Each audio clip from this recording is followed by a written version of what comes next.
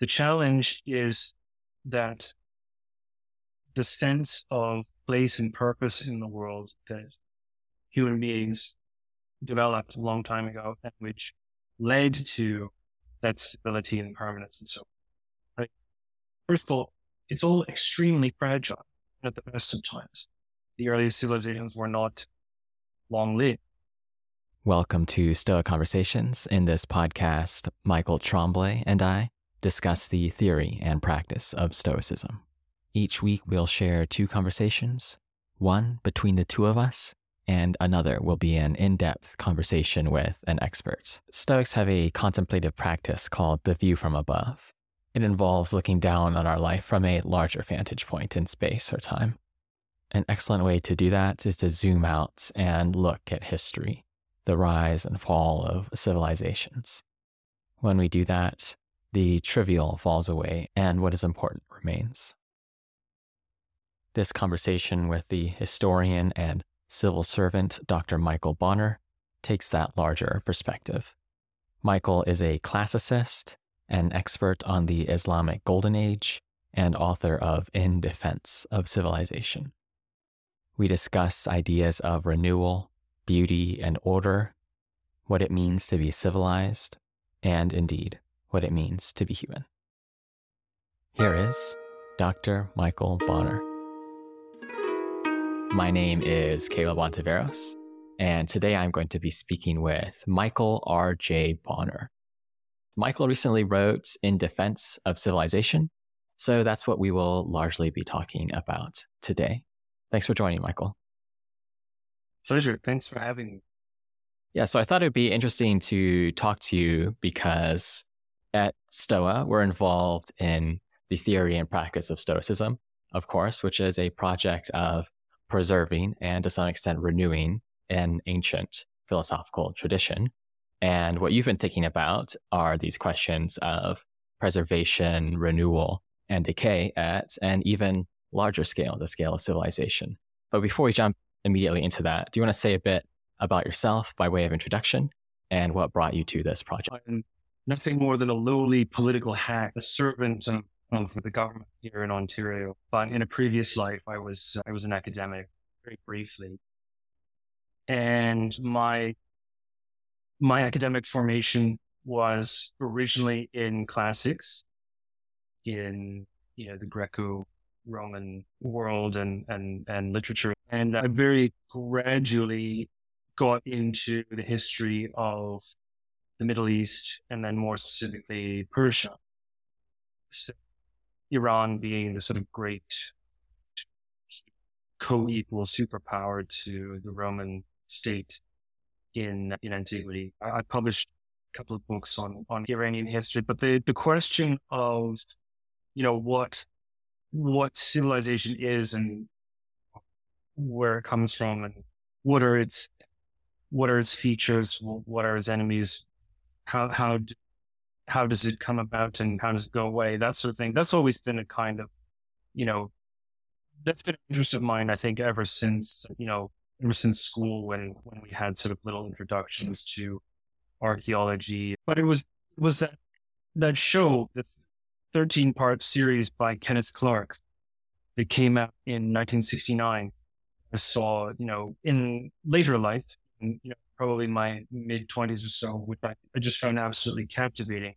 And this is a man sort of looking back on the 2 world wars and taking the sort of disasters that befell Europe as a sort of starting point for looking back on what made, he says civilization, but what he's really referring to is what used to be called Western civilization. And I thought that kind of thing was well worth revisiting. It's a sort of theme that you might want to think about, more than just, once a generation, and certainly more frequently than simply in the aftermath of a huge war or anything like that. Worth revisiting in its own right. And of course, I think it should be fairly obvious. It's worth expanding the field of view and the range of vision. And there's really no good reason to confine ourselves sort of only to the period after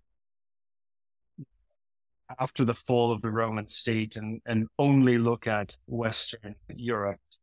That's where the idea sort of got going. And was the experience of COVID that and the lockdowns that made me revisit that idea of the fragility of civilized life. Right. And let's start with this, a broad question. When we say civilization, or when you say civilization, what do you mean? What are we talking about? Well, exactly. That is a very deep question. When this comes up, I usually start by saying what I don't mean. So I'll do that here. I'm definitely not trying to fly the flag for some kind of, particular expression of civilization or some sort of local vision of it. And I'm definitely not trying to say that there's some particular form of it or other that is superior or better. That's really the point. We have to do something, I think, to come to grips with what that term actually means, whether it's still useful. I mean, people kind of I don't think that they use it as much as they used to. I think that there's fear of introducing a bias or fear of too many unadmitted assumptions when it comes to sort of using that word. But I mean, the first thing to say is that I wanted to come to grips with what aspects of civilization are held in common by all people who essentially live in a single place and who are not nomadic hunter-gatherers. It's that simple. When we move from, the period that we call the Upper Paleolithic to the Neolithic and the first permanent settlements arise, what do we mean? And what do we still have in common with those earliest settlements? So I wanted to place it on a kind of anthropological, as far as I could, I wanted to place it on an anthropological basis. So the other thing that I don't mean and that I really want to impress upon the reader is that there is no, in my view, there is no there's no piece of technology or mode of production that gives rise to civilization or that is required by it. So this is very much antithetical to the older idea, which I think is still widely believed in, the idea of the agricultural revolution. Agricultural revolution is essentially a kind of Marxist vision of a change in the mode of production that forces everybody to settle down and live in one place and to develop states and government and so forth. And for me, what is key is you have evidence of first settlements and the first what we might call towns or cities, or at the very least permanent dwelling places for agriculture is fully developed. Now, it was arguably sort of fading out for a long time. But the idea that you have agriculture and then all of a sudden everything changes, that's not true. What happens is that the settlement comes first. The settlements are formed around what are clearly sort of communal religious sites, public centers of public ritual of some sort in the Near East. Mm-hmm. And that the old hunter-gatherer economy is still going on. It may be fading out, but it fades out over a very, very, very long time. And the settlement, the settlement itself gives rise to agriculture, not the other way around. So what does this mean? This means, as far as I can tell, you have a change of attitude or outlook, what we now might call philosophy, or some change of vision of the world that compels people to settle down. So what is that? What does the evidence suggest? Well, I've already mentioned the communal religious sense. They appear to be devoted to something like a cult of ancestors. There's evidence of like a kind of skull cult, especially at a place, the site of Göbekli Tepe, which is in Turkey, or what is now Turkey. This is a very, very early, if not the earliest sort of public ritual shrine. There's evidence of, as I say, a skull cult. Probably, I would say almost certainly a cult of ancestors. Right. So you have a sense that there's a community of people who have shared ancestry, and that they sort of agglomerate around a site at which they are venerated. In the absence of any future potential discovery that might suggest otherwise, this is a new idea. This idea that people have essentially a shared past, that they're linked through, and that they, settle in a common place, that they have a place in common where they belong, their ancestors live, and where they continue to live, and where people now living could eventually become ancestors, after they die. There's no evidence that this is what people thought, say, in the upper Paleolithic period. The art that we have, the material culture left over, doesn't suggest anything like this. Yeah, that's interesting, because it's such an idea so many people would take for granted now, that you have a family that persists through time, or larger groupings of people that persist through time. But it's an open question whether, that's the sort of thing that just came with human cognitive machinery, or whether it's the sort of thing that we needed to develop. And as you're saying, it looked pretty plausible that there was some amount of development into that idea. Yeah, so it must have had some. I tend to agree that it probably did develop somehow. Exactly what that development looked like, that was entirely unclear. We don't really know what Paleolithic religion was like, or what people thought of their place in the world. My argument is that, to judge by Paleolithic material culture, cave paintings and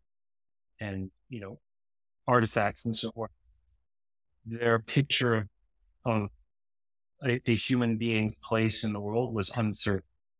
Mm-hmm. So the idea, and that, I think that makes sense in a world where you're constantly moving around and you're pursuing game and moving with the seasons, having very sort of short, brief interactions with the world and with presumably other people also. So I think that makes a ton of sense. So eventually at the site of Çatalhöyük, also in Turkey, you find what is essentially the first town. And the first town had, basically a number of adjoined houses that are all sort of attached together. And it's there that you find the first, not necessarily the first, but a substantial elaboration, significant elaboration of the kind of the attitude reflected in a place like Bekli. You have individual houses in which the ancestors are buried under the floors for several generations. Each house has its own private shrine. It has its own hunting trophies, its own artwork, and so forth, and its own hearth. And the evidence of archaeology shows every couple of generations, the houses were dismantled and then rebuilt exactly as they were. The wall art goes back exactly as it was. The shrine goes back in its original place. The hearth goes back in its original place. And, this goes on for almost 1,000 years. It's extraordinarily stable society. So what does this mean? This is another symbol of continuity looking back to the past. That you have a group of people who do things exactly, or seemingly exactly the way their ancestors did. The house goes back in the same place. The ancestors are kept. The wall art looks the same. Ties and a shared, ties and symbols of a shared past. And as I say, this is an extraordinarily, certainly by our standards, it's a very stable civilization, or early civilization, and there's no evidence of any kind of, social or political hierarchy, but there's also no evidence that of sort of, radical egalitarianism. You just have these sort of interconnected households with their own personal histories. Okay, so this is the element. This is the sort of fundamental element of civilization, as far as I'm concerned. It means settled life. It means permanence. It means a sense of a shared past and a sense of a common humanity symbolized by shared ancestors that go way back. So again, there's nothing about any kind of particular technology or, not about money. It's not about big buildings or kings or none of that stuff. It is essentially an outlook and arguably a religious one at that. Fast forward a little bit and you get what I think of as this sort of maturity of all this, of this civilized attitude in dynastic Egypt, in the Old Kingdom, as we call it. And looking at the material culture of the Old Kingdom, I would say that civilization has three main outcomes.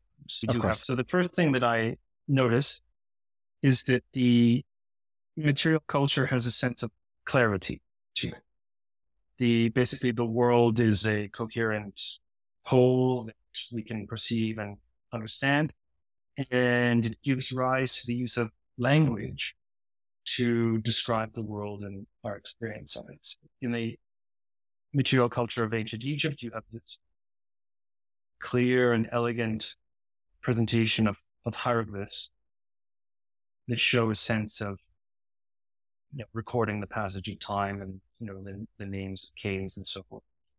Is a noteworthy contrast to say that the art of the Paleolithic time, which is very beautiful and so forth, but as a kind of, it often sort of seems an incoherent jumble. The next thing that I claim to notice is the sense of beauty, which is a shorthand for harmonious proportion and sort of mathematical rigor in the art and architecture of the time.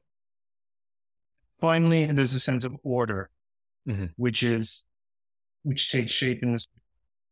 I mean, it's first of all, it's the idea that there's some kind of organizational principle to the world, both seen and unseen. I think it would be useful to go through, of course, as Stoics here, our tradition, if you will, emerges from ancient Greece. So how would you say that ancient Greece realized these three ideas?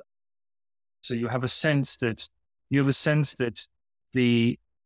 let's start with something like Plato. Okay, so you have a sense that there is a way of understanding the world through language, through conversation, through mutual understanding of persons. He places a great deal of emphasis on this in the dialogue that he calls the Phaedrus, that there is a mental, Socrates refers to a mental image, an image that takes shape because there's an internal painter describing or depicting what the senses perceive, and words are expressing that image for another person. You must presuppose that the world can be understood clearly if that is your vision of how to communicate about it and to express it to others. And of course, in the, for a person like Plato, interpersonal communication is the what is the right metaphor? That is the most important way of conceiving of and conceiving of the world and expressing it to others, as opposed to, I don't know, the image or drawing a picture or I don't know, a message of propaganda carved into a mountainside. Mm-hmm. It's different.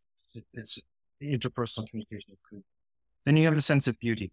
Architecture is, take an example of the Parthenon.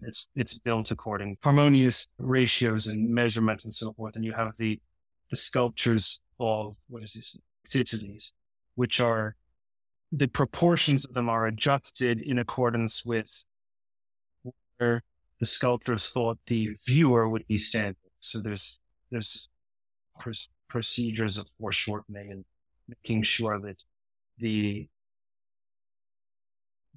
measurements are perceived in such a way that they don't seem stretched or exaggerated, and the viewer is taken into account. This is, different, I would think, from most contemporary visions of what beauty means, but from at least Eurus onward in the Greek-speaking world, you have a vision of beauty that is based on harmonious proportion, not just visually, but also obviously in music. The sense of order. You have entire works of literature like Xenophon's Economicus devoted to this idea that household management is a kind of microcosm of sort of a greater sense of cosmic order. Even that word cosmic, cosmos, it has this sense of an orderly, an orderly universe and world around us that we are a part of.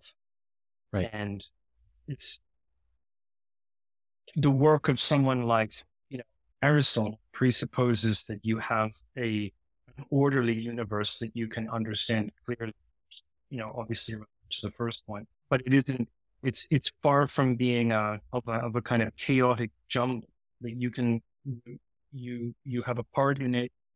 It obeys rules, has some kind of organizational principle.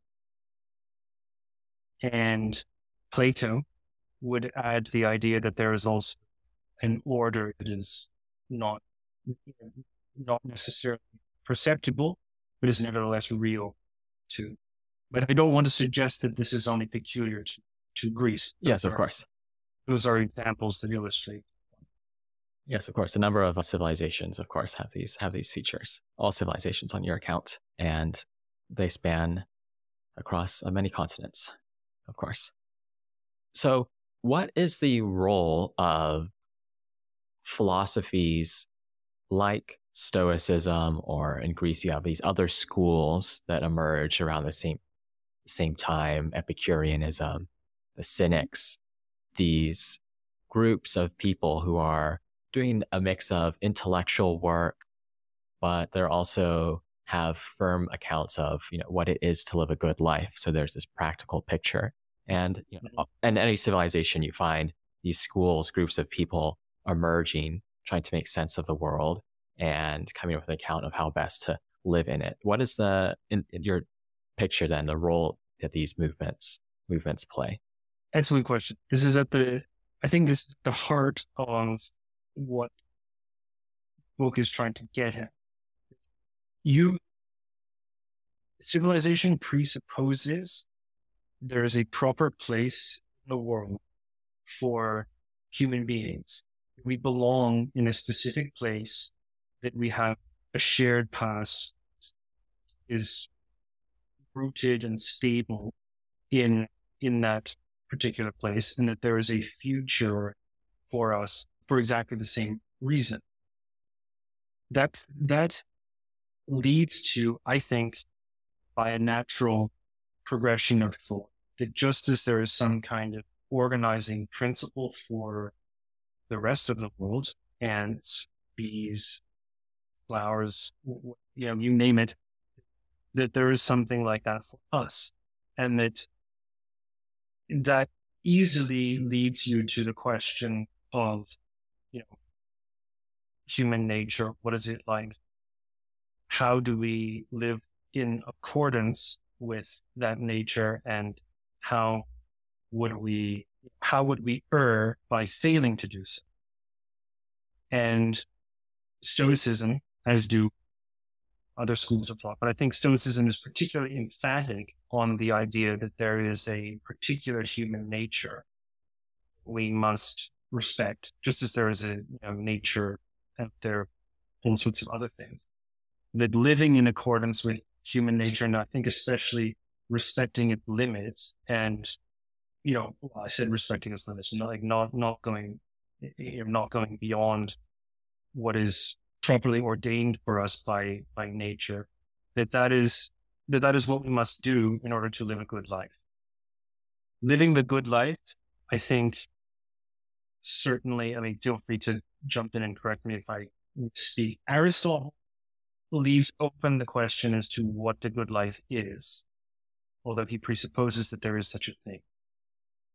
I don't know if the Stoics precisely define exactly what the good life looks like. I think it may be slightly different here. But again, the point is that there is such an organizing principle for human beings, which I would suggest, civilized life allows us to develop more fully. There must have been an upper Paleolithic human nature and may have not been very much different.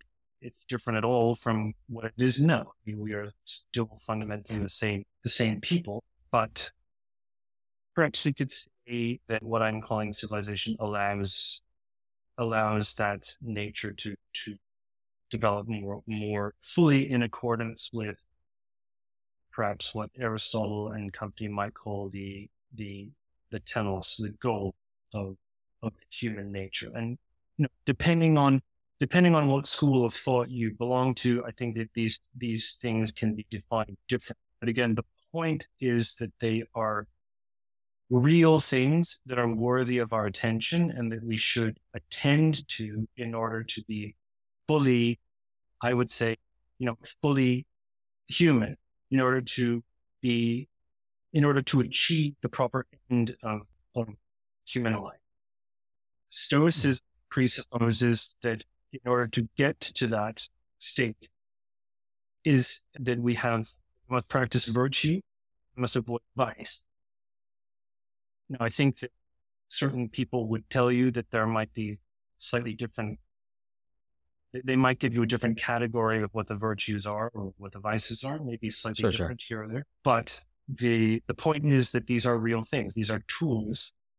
We can discuss them, endlessly, but they are real tools that can aid us in that development. And I think that is a mode of, taken all together, this is a mode of thought that is still very useful to us, and which, in one context, we can identify it as Stoicism. In another, I think many aspects of Confucian thought are very similar. There is much to be said for the, I think slightly simpler vision of Aristotle. I don't think Plato would have been a stranger to this mode of thought also, but he might not have agreed with Seneca. And of course, the Christian vision of virtue ethics is also very similar, although not entirely the same. So I would say that this is a vision of how to live as a human being that has served us well in the past, and which can still inform us. And that, contrary to what I think a lot of people might say about it, it's not important necessarily to agree on what the right outcome is precisely, because not everyone would. I mean, I don't think Epicureans and Stoics would disagree as to what the good life is, but they would not disagree that there is a good life to be aimed at, that there are principles and principles to adhere to and tools to use to get. I think that is the heart of the matter that I feel seems to be missing from modern or contemporary discussions as to how people ought to live and what they should do, and how to choose virtue and how to vice. There's too much emphasis on this idea that we'll never agree. Well, of course we will never agree. Everybody is slightly different. That's not the point. The point is that we have a shared common nature that can be assisted to its proper development and conclusion through the practice of virtue. And I would like I would like to think that this has contributed much to our species' success as civilized human beings, and that we might need to learn from it. Hi everyone, this is Michael Trombley. Thanks for listening to Stoa Conversations. We're a new podcast. We're getting started. We're building episode by episode. So I wanted to just give a quick shout out and say that any review, or referral that you can provide really goes a long way to helping the show. Thanks again for listening. Right. So even though the Greeks disagreed quite a lot over what the different virtues were, or perhaps how important the virtues were in a good life, nearly for all of them, virtue was one of the most important things. And nearly all Greek philosophers saw eudaimonia sort of as the purpose of human life. This account had a robust account of happiness, and that's what human beings as rational social animals were geared towards. And even if there's quite a lot of disagreement within the picture of, how important is virtue relative to other things, what else matters, that is enough to establish a coherent path, if you will, for what people would consider a good life. I don't want to appear cliched, but at least since the Enlightenment, or what we call the Enlightenment, this idea of a distinctly human nature with all its limits and so forth, that has, a lot of people have rejected that idea, or they seem to reject it. So of course, if you reject that idea, you will not be convinced that there's any particular mode of thought or behavior or attitude or anything that you do as a human being in order to, live and act in accordance with that nature, and to allow it to develop. And you might also be inclined, as many people are now, to think that human beings can be perfected, or that they can be somehow changed, that their nature is not fixed. Well, I think that's wrong, and I think that experience proves that it's wrong. But it occurs to me that there is one, if I wanted to say one really good thing about science, it would be that it can now tell us more about human nature, I would argue, than was available to the ancients. And that instead of treating science as the sort of solution to, problems with ourselves, or that seeing the limits in human nature, that they must be somehow removed by science, that instead it would be more probable to view it as a tool by which we learn more about ourselves and our limits, and therefore, ideally, more about how to live better and more virtuously. But that doesn't seem to be a popular viewpoint. Yeah, I think one always needs to be careful when using science as a tool for this sort of thing, to delineate out what sorts of claims are descriptive, just saying this is the way that humans are in particular ways, as opposed to the normative claims. These are claims about how humans should be, or what their proper function is. But it certainly is the case that when it comes to answers, like, what is a good life, you need both a set of an understanding of the descriptive nature of humans, if you will, and then also these normative principles and ideas about how to realize that nature.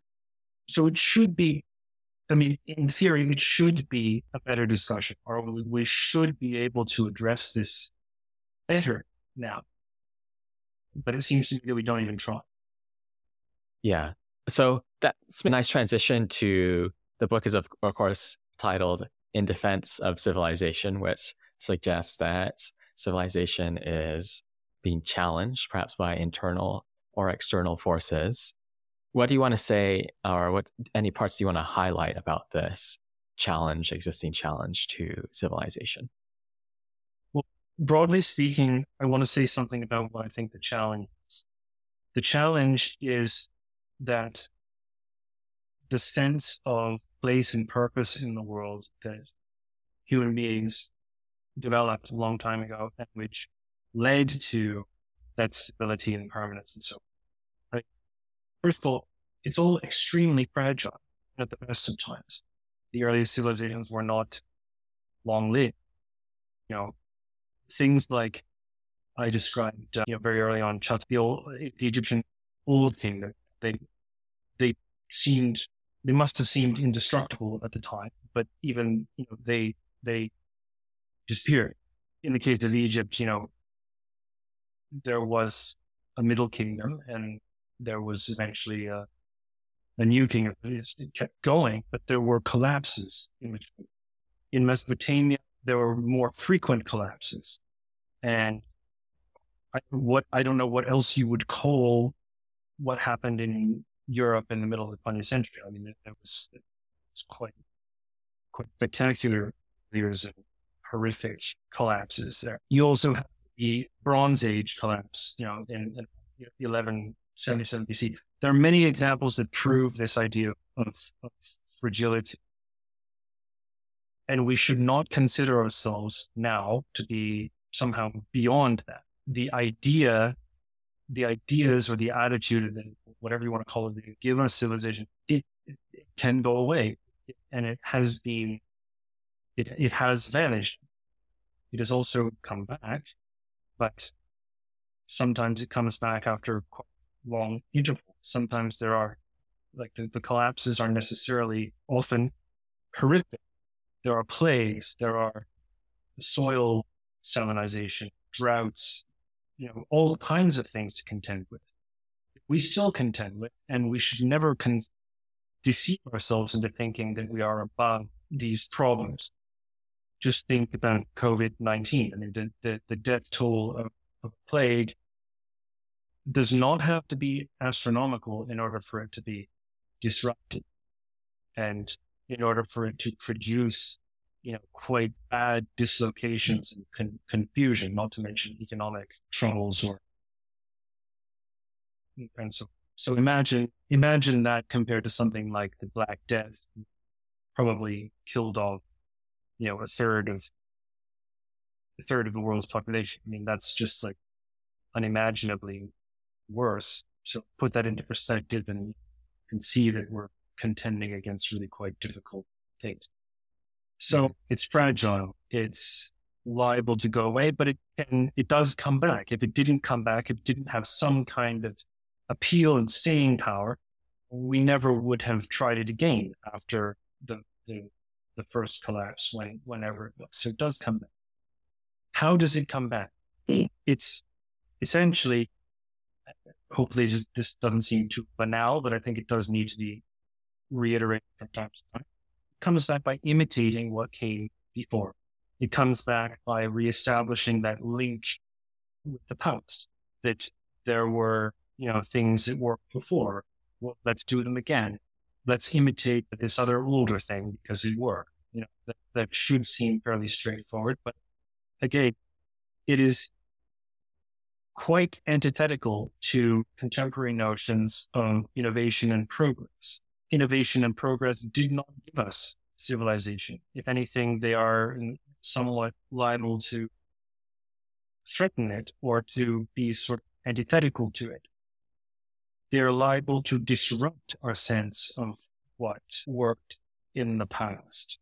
They're liable to suggest to us to look into the future for some new thing rather than to be rooted in the past with our connections to other persons and to place the emphasis and stability.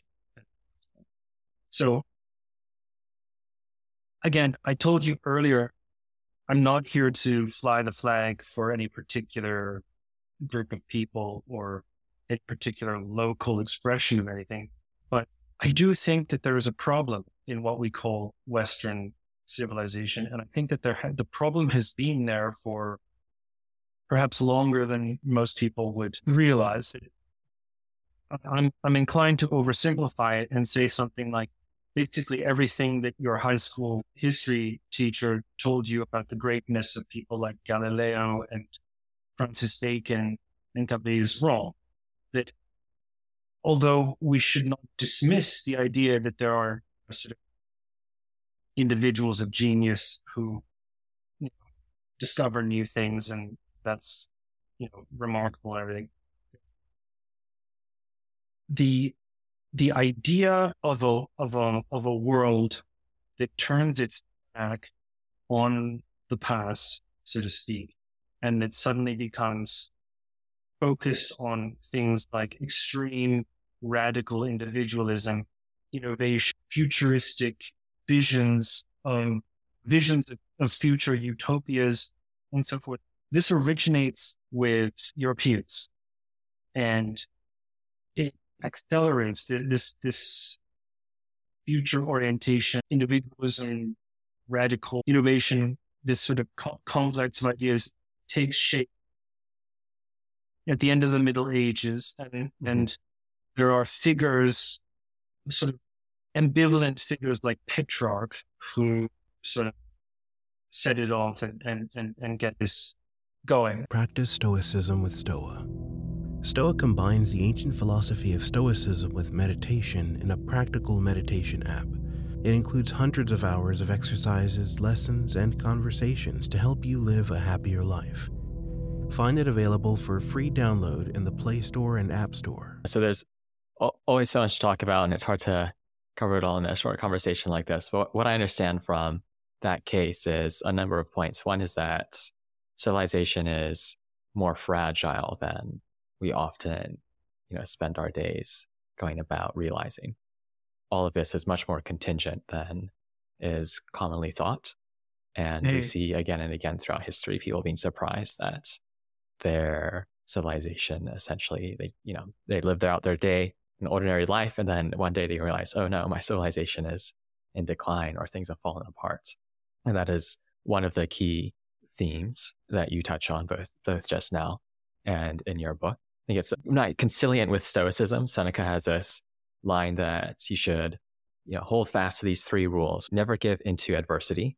It's a very common Stoic idea, but also never trust prosperity, and treat fortune as if anything which he could will eventually come to pass. So this idea, I think, of contingency and not taking things for granted is an important one. And this other aspect that you pull out is this idea of many modern ideologies, philosophies, what have you, focus more on the subjective to the expense of having a whole picture that's shared, that offers clarity, order, both in the political, religious, and social sense. And that is, if not extremely detrimental, at least puts at risk our social nature in a way that many people are simply underrating. Yeah, that is exactly right. And I don't want to suggest, it's easy to catastrophize and to think that, that contemporary decline and, collapse would take the form of, like Italian peasants huddled in the ruins of the Forum in a Roman Forum in sort of 450 AD. I don't think that that's what contemporary collapse would necessarily look like, but I think that the expansion of technology has masked or somehow papered over, I think, a more serious sort of social, intellectual, and philosophical decline, or at the very least, as you say, a growing sort of confusion or disorder about our place in the world. And that if we expect, think of sort of like post-Roman Britons, in the mythical age of Arthur, the sort of hoping that, today might be the day when the legions finally return back to Britain and we're safe. If that's our attitude to technology or to the internet or to somehow these technologies are going to tell us who we are and what we should do and where we belong, it's not going to work.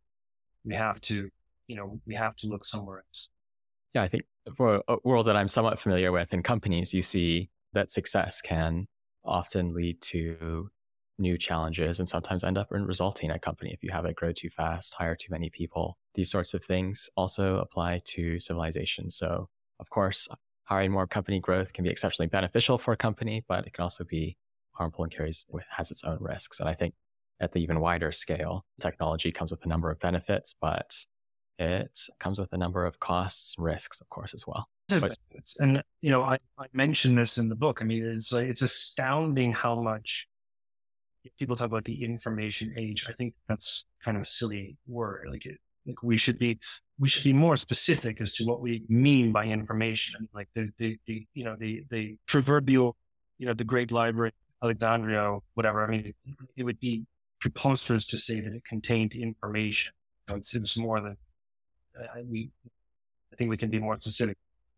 Granting that we live still in the information age, I mean, it's an astounding amount of learning from the past, wisdom, whatever you want to call it.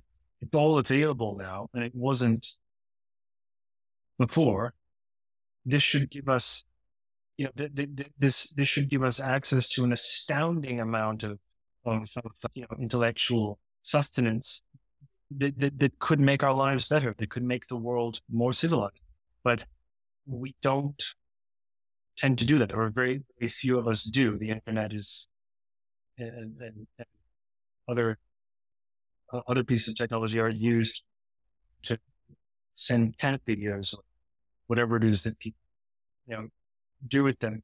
Which is not to say that nobody uses it for any particularly good purpose. I just think that we all, those of us who lived through the 90s, I think that we expected more and we have got less. Well, let's end on this question.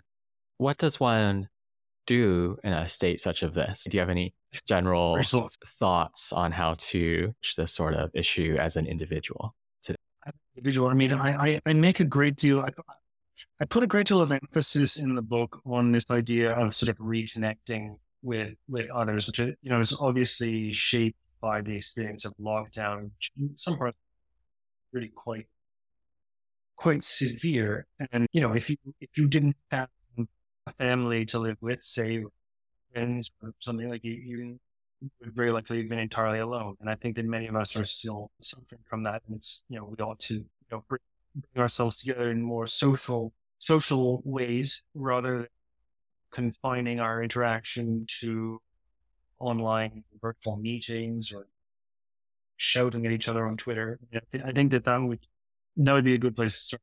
Otherwise, the present moment, although I do think it is one of decline, it is also opportunity. I talk about this idea of telling truths again that have been forgotten, that there are some things that we got right the first time. There are some principles to life that we are now in a good position to realize that they were right all along. Having lived through the 20th century, which, finally seems like it might be over. There's hardly a mode of thought or an outlook or some kind of revolutionary idea that was not tried in the recent past. And they have practically all failed. And this is what postmodernists meant when they talked about this sort of, the skepticism for grand narratives or for meta narratives. And,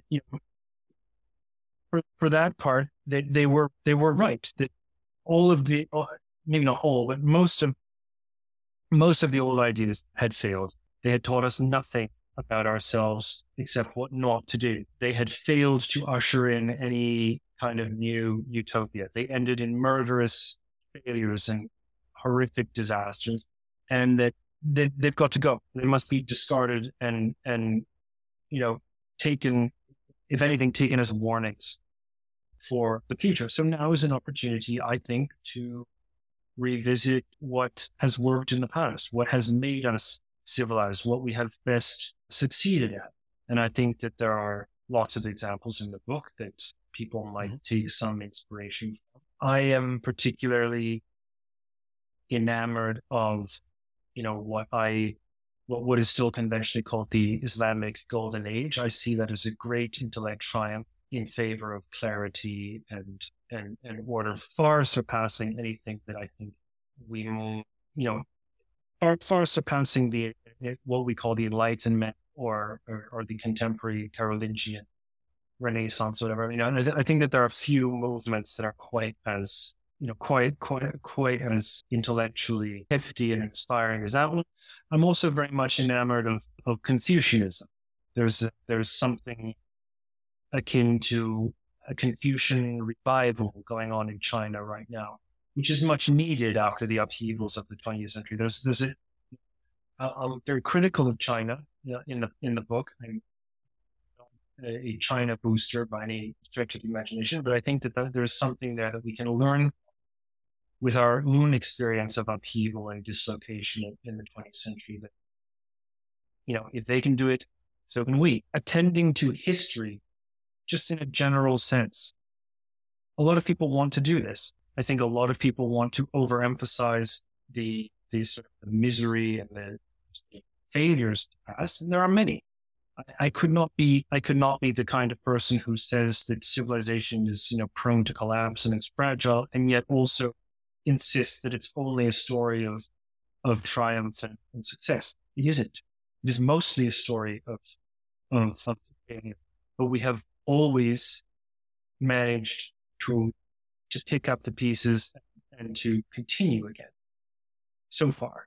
And we can do that again. It is also easy to overemphasize it as some kind of imaginary fiction, like Sure. Petrarch. Seeing it clearly, looking at it as objectively as possible, and trying to reorientate ourselves. I think that is much needed.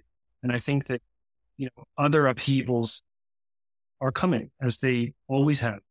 And that we will need to have that grounding and sort of stability that comes from past orientation if we're going to see our way through. The enemy, I can tell you again, we started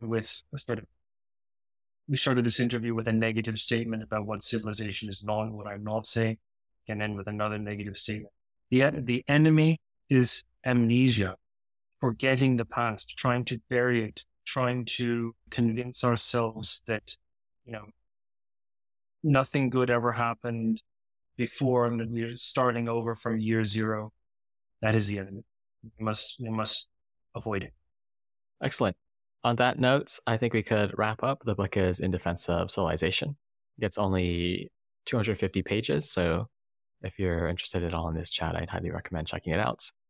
It's relatively short with an excellent number of pointers. So if you want to follow up on any of the points made here, there's a very good bibliography as well.